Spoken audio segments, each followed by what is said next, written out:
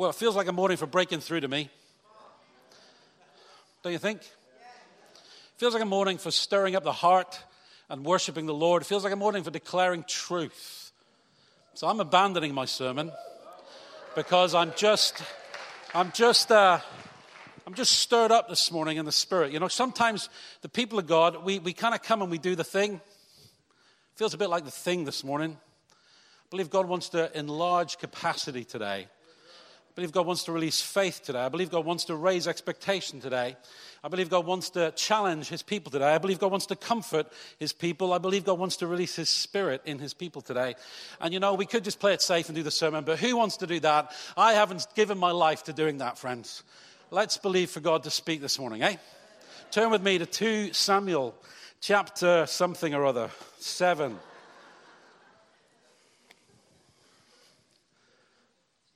You know what? We are in need, friends, of the power of God in our lives. We are in need of the reality of the understanding in our hearts of who God is and what he's done in us. We are in dire need of revelation of the greatness of God and his capacity to save and change lives. Friends, that's me, isn't it you this morning? Friends, we've got to get a bigger view of God in these days. Friends, this song, Revelation song, Worthy is the Lamb, man, we should be singing it on our knees because there's something about it that just proclaims the greatness of God. Friends, you know, sometimes we just got to let rip about the greatness of God in our hearts. And as I've been meditating this week, preparing a sermon, which I'm not going to preach, I just felt the Lord speak to me, really. Even sitting in here this morning, just here, from this passage in 2 Samuel chapter 7. David says, verse 18, then King David went in and sat before the Lord. When was the last time you went in and sat before the Lord? Ouch. When was the last time you didn't rely on the band or the CD or the sermon? When was the last time you sat before the Lord? That you went in somewhere and just sat and said, here I am, God. God, I need you. I need you above all things. God, I need to meet with you today. God, I need to know who you are. I need to know something more about who you are and something more about me today. God, if I don't leave here without a revelation of you, I'm sunk, Lord. You see, I believe in following Jesus all the days of my life, but there come days in my life when I just need to meet him. Every day is not like that. Some days you just walk by faith, don't you? But sometimes you just go say, God, I need you more than anything today. And David went in and sat before the Lord. That's what we do week by week. We come in and we sit before God. We're primarily sitting before God today in the house. Here I am, God, for you. And he said this, who am I, O sovereign Lord, and what is my family that you have brought me this far? As if this wasn't enough in your sight, O sovereign Lord, you have spoken about the future of the house of your servant. Is this your usual way of dealing with man, O sovereign Lord? What more can David say to you? For you know your servant, O sovereign Lord. For the sake of your word and according to your will, you have done this great thing and made it known to your servant. How great you are, O sovereign Lord. There is no one like you. There is no God but you, as we have heard with our own ears. And who is like your people Israel, the one nation on earth that God went out to redeem as a people for himself and to make a name for himself and to perform great and awesome wonders by driving out nations and their gods from before your people whom you redeemed from Egypt. You have established your people Israel as your very own forever, and you, Lord, have become their God. And now, Lord God, keep forever the promise you have made concerning your servant and his house. Do as you promised, so that your name will be great forever. And men will say, the Lord Almighty is God over Israel. That's a passage and a half, isn't it? Yes, Dave, it's a wonderful thing. It's a beautiful thing. 3 things I want to share this morning. Three insights that David brings. Who am I? Have you ever thought about it? Have you sat in your home with God and just thought, who am I, Lord? Who am I, God, that you would even consider me? Who am I, God, that somehow you would put your hand upon me? Who am I, God, that here in my home I can interact with the creator of the world? Who am I, Lord? See, it's a view, isn't it? It's a perspective. Who am I, Lord? And what is my family that you have put your hand upon me? See, believers, we should be filled with this sense of wonder. It should be the foundation of our lives. Who am I, God? You don't have to look too far back, do you, to look at your life and think, that's what I am, Lord. If we were to go around here this morning, we would find every kind of description of our lives, every kind of adjective to describe us. Lustful, hatred, unforgiving, violent, unmerciful, selfish, self-centered, greedy, malicious. Who am I, God? Who am I, God, that you would put your hand on me? See, sometimes we spend our lives saying, where are you, God? What's going on, God? David came and he sat before the Lord and he said, Lord, help me understand, Lord. Why on earth would you, the creator of the world, want to touch my life? I'm filled with wonder, awe-struck wonder at the mention of your name. Who am I? I don't know about you, but sometimes we make an awful lot of demands for people who are nobodies.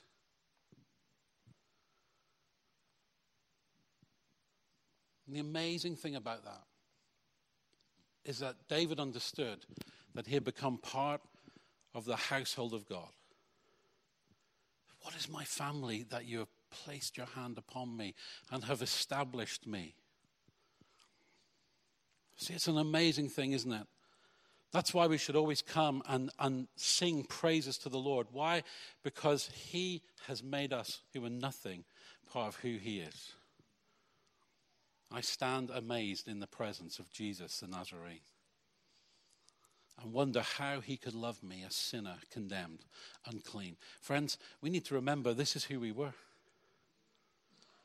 We need to remember, actually, man, I was far from God. We need to remember, man, I've been far from God this week, never mind years ago. Anybody else? Who am I, Lord? Who am I that you should put your hand upon me? Who am I, Lord? See, it's a different perspective. David came in and sat down.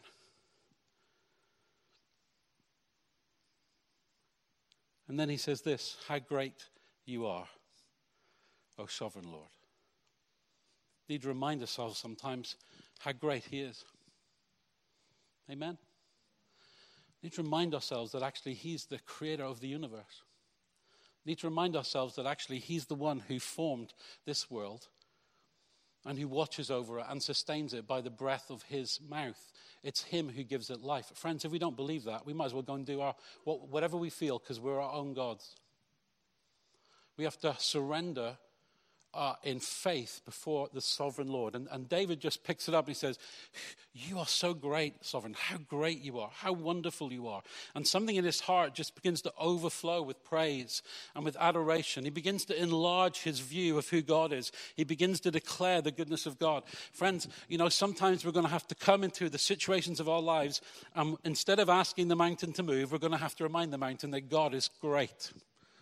How great you are, God. How much more glorified you are than this. How beyond this situation, Lord, you are. Lord, I'm not looking at this. I'm looking at you. Because, Lord, I believe that your greatness covers my life. How many of us believe that today? We believe that God covers our lives. We believe that God watches over his people. And so therefore we come to that place. Lord, how great you are. Sovereign Lord. He begins to talk about him. He's sovereign. Friends, you are not at the whim of the fates of this world because God is still sovereign. There are consequences and there are actions. Man alive, we've got to believe that on the day that Donald Trump's the president of the United States. How great you are, sovereign God. It's not down to men. Psalm 2 says he laughs at the kings enthroned over the earth who make their plans. Because he is God. Because he is God. You know, sometimes we just have to walk in to the presence of God and sit down and say, Lord, who am I to even come and lift my hands? You know, some of us are slow to lift our hands to the Lord. Friends, who are you not to lift your hands to the mighty God? Because when you understand who he is, you start to go, you know what? This isn't about me, is it? It's about him. Who am I? And so sometimes we do these arguments with God. God, look at this, look about this. No, how great you are, God. What have you got to give thanks for God for today? What are you kindling in your heart that talks about the greatness of God? You see, when you lose that, friends, you lose the ability to live by faith and to persist and go forward, because all of a sudden you become overwhelmed by all this other stuff. And you've got to step back sometime and say, God, how great you are. I don't know about this, Lord, but I know you're great. I don't know where this is heading, Lord, but I know you're sovereign, Lord. I know, Lord, that you set out to redeem and to lift up. I know, God, that you restore and you give life. I know, oh God, that you drive out, Lord, demons, and you drive out things that stand against you. I know, Lord, that you perform signs and miracles. So, Lord, I'm going to raise my expectation, not to who I am, but to who you are. Come on, church. See, sometimes the truth is our expectations about who we are, and it should be about how great he is. I'm preaching good this morning. I'm telling you. Some of you need to hear it, friends. It's all about who am I? Friends, no. You start off by who am I? I've come into the goodness of God. And then you say, how great you are, Lord. How great you are. How further how you are. How far beyond anything that I can ask or imagine. How further are you, Lord, than my great ability.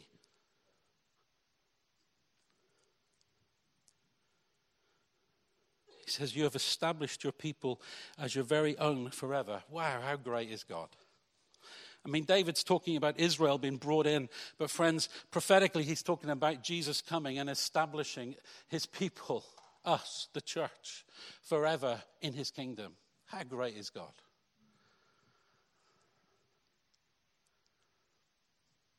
Somehow in our lives, friends, we have to kindle the flame. We have to stir it up, the flame of the sovereignty of God over our lives. We have to remember the scriptures. I don't know about you, but sometimes we don't have to sing these songs. We have to speak them over our lives. Say, this is who you are, God. In the midst of my life, Lord, this is who you are. It's beyond me, God. I don't understand it, Lord, but I believe it. See, too often we're trying to figure God out, aren't we? Come on. I want to put God in my little box of understanding. I don't even understand how a car works. No matter how God works. Yet so often we come, and so sometimes we just have to step back like David does and say, how great you are, God. I'd forgotten that about you, God. Because we do, don't we? I'd forgotten how amazing you are. I'd forgotten how you rule over the affairs of men.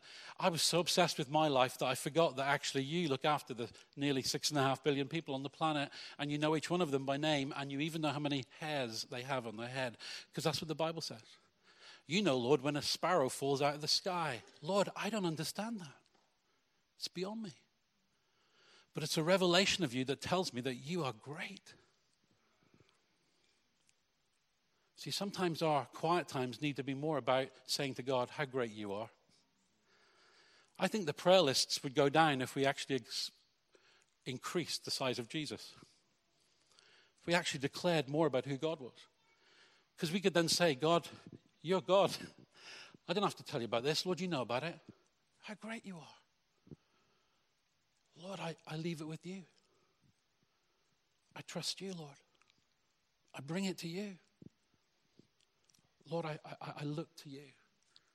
And then the final thing David says is this. He says, Lord, do as you've promised.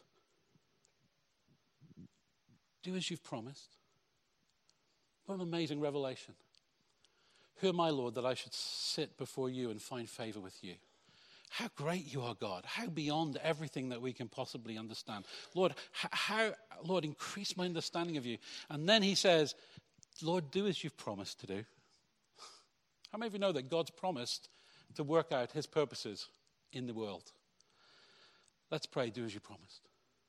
How many of you know that he's promised to be with us and never forsake us? So let's pray, Lord, do as you promised. I'm walking through the darkness, Lord. Do as you promised, Lord. Be near to me, Lord, as you promised you would be. How many of you know that he's promised to give life and healing into our bodies? Lord, do as you promised, Lord. Lord, in the situation, Lord, whether I am in distress or whether I'm content, Lord, do as you promised, Lord, because that's your word.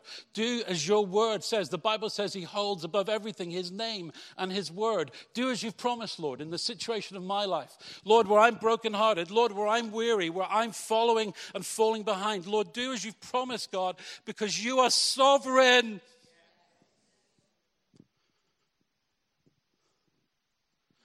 See, there comes a time when the people of God have to engage faith and start to say, Lord, I stand on this.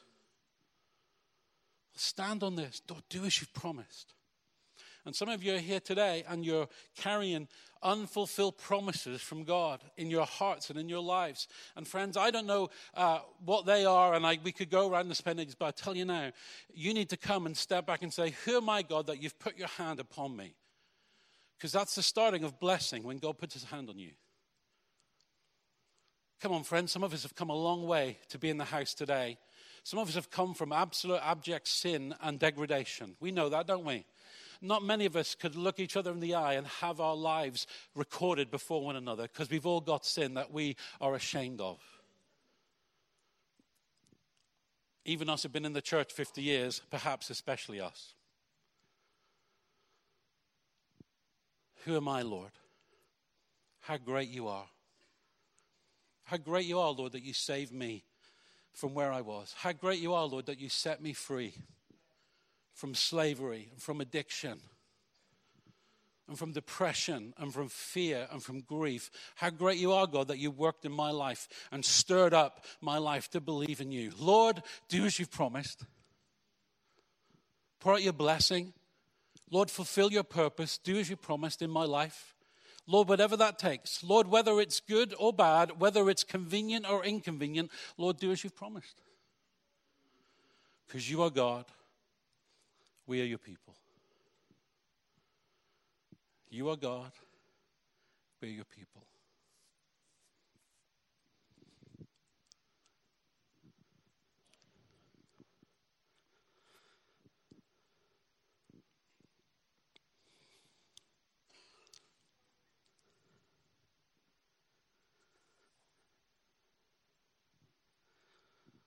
Jesus. Who am I, Lord?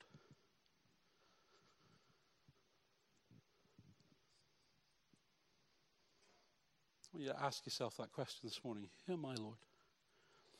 Ask him that. David didn't ask it in that whimpering fashion. He asked it just in amazement before the Lord. Who am I that you should put your hand upon me? That you should establish me and my family? Friends, the Lord can establish you today. You're his people. Lift up your heads and declare how great you are, Lord. Over the circumstances of my life, how great you are, Lord.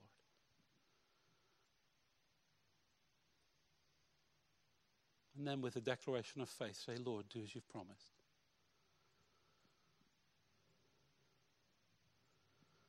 Do as you've promised, Lord, over my life.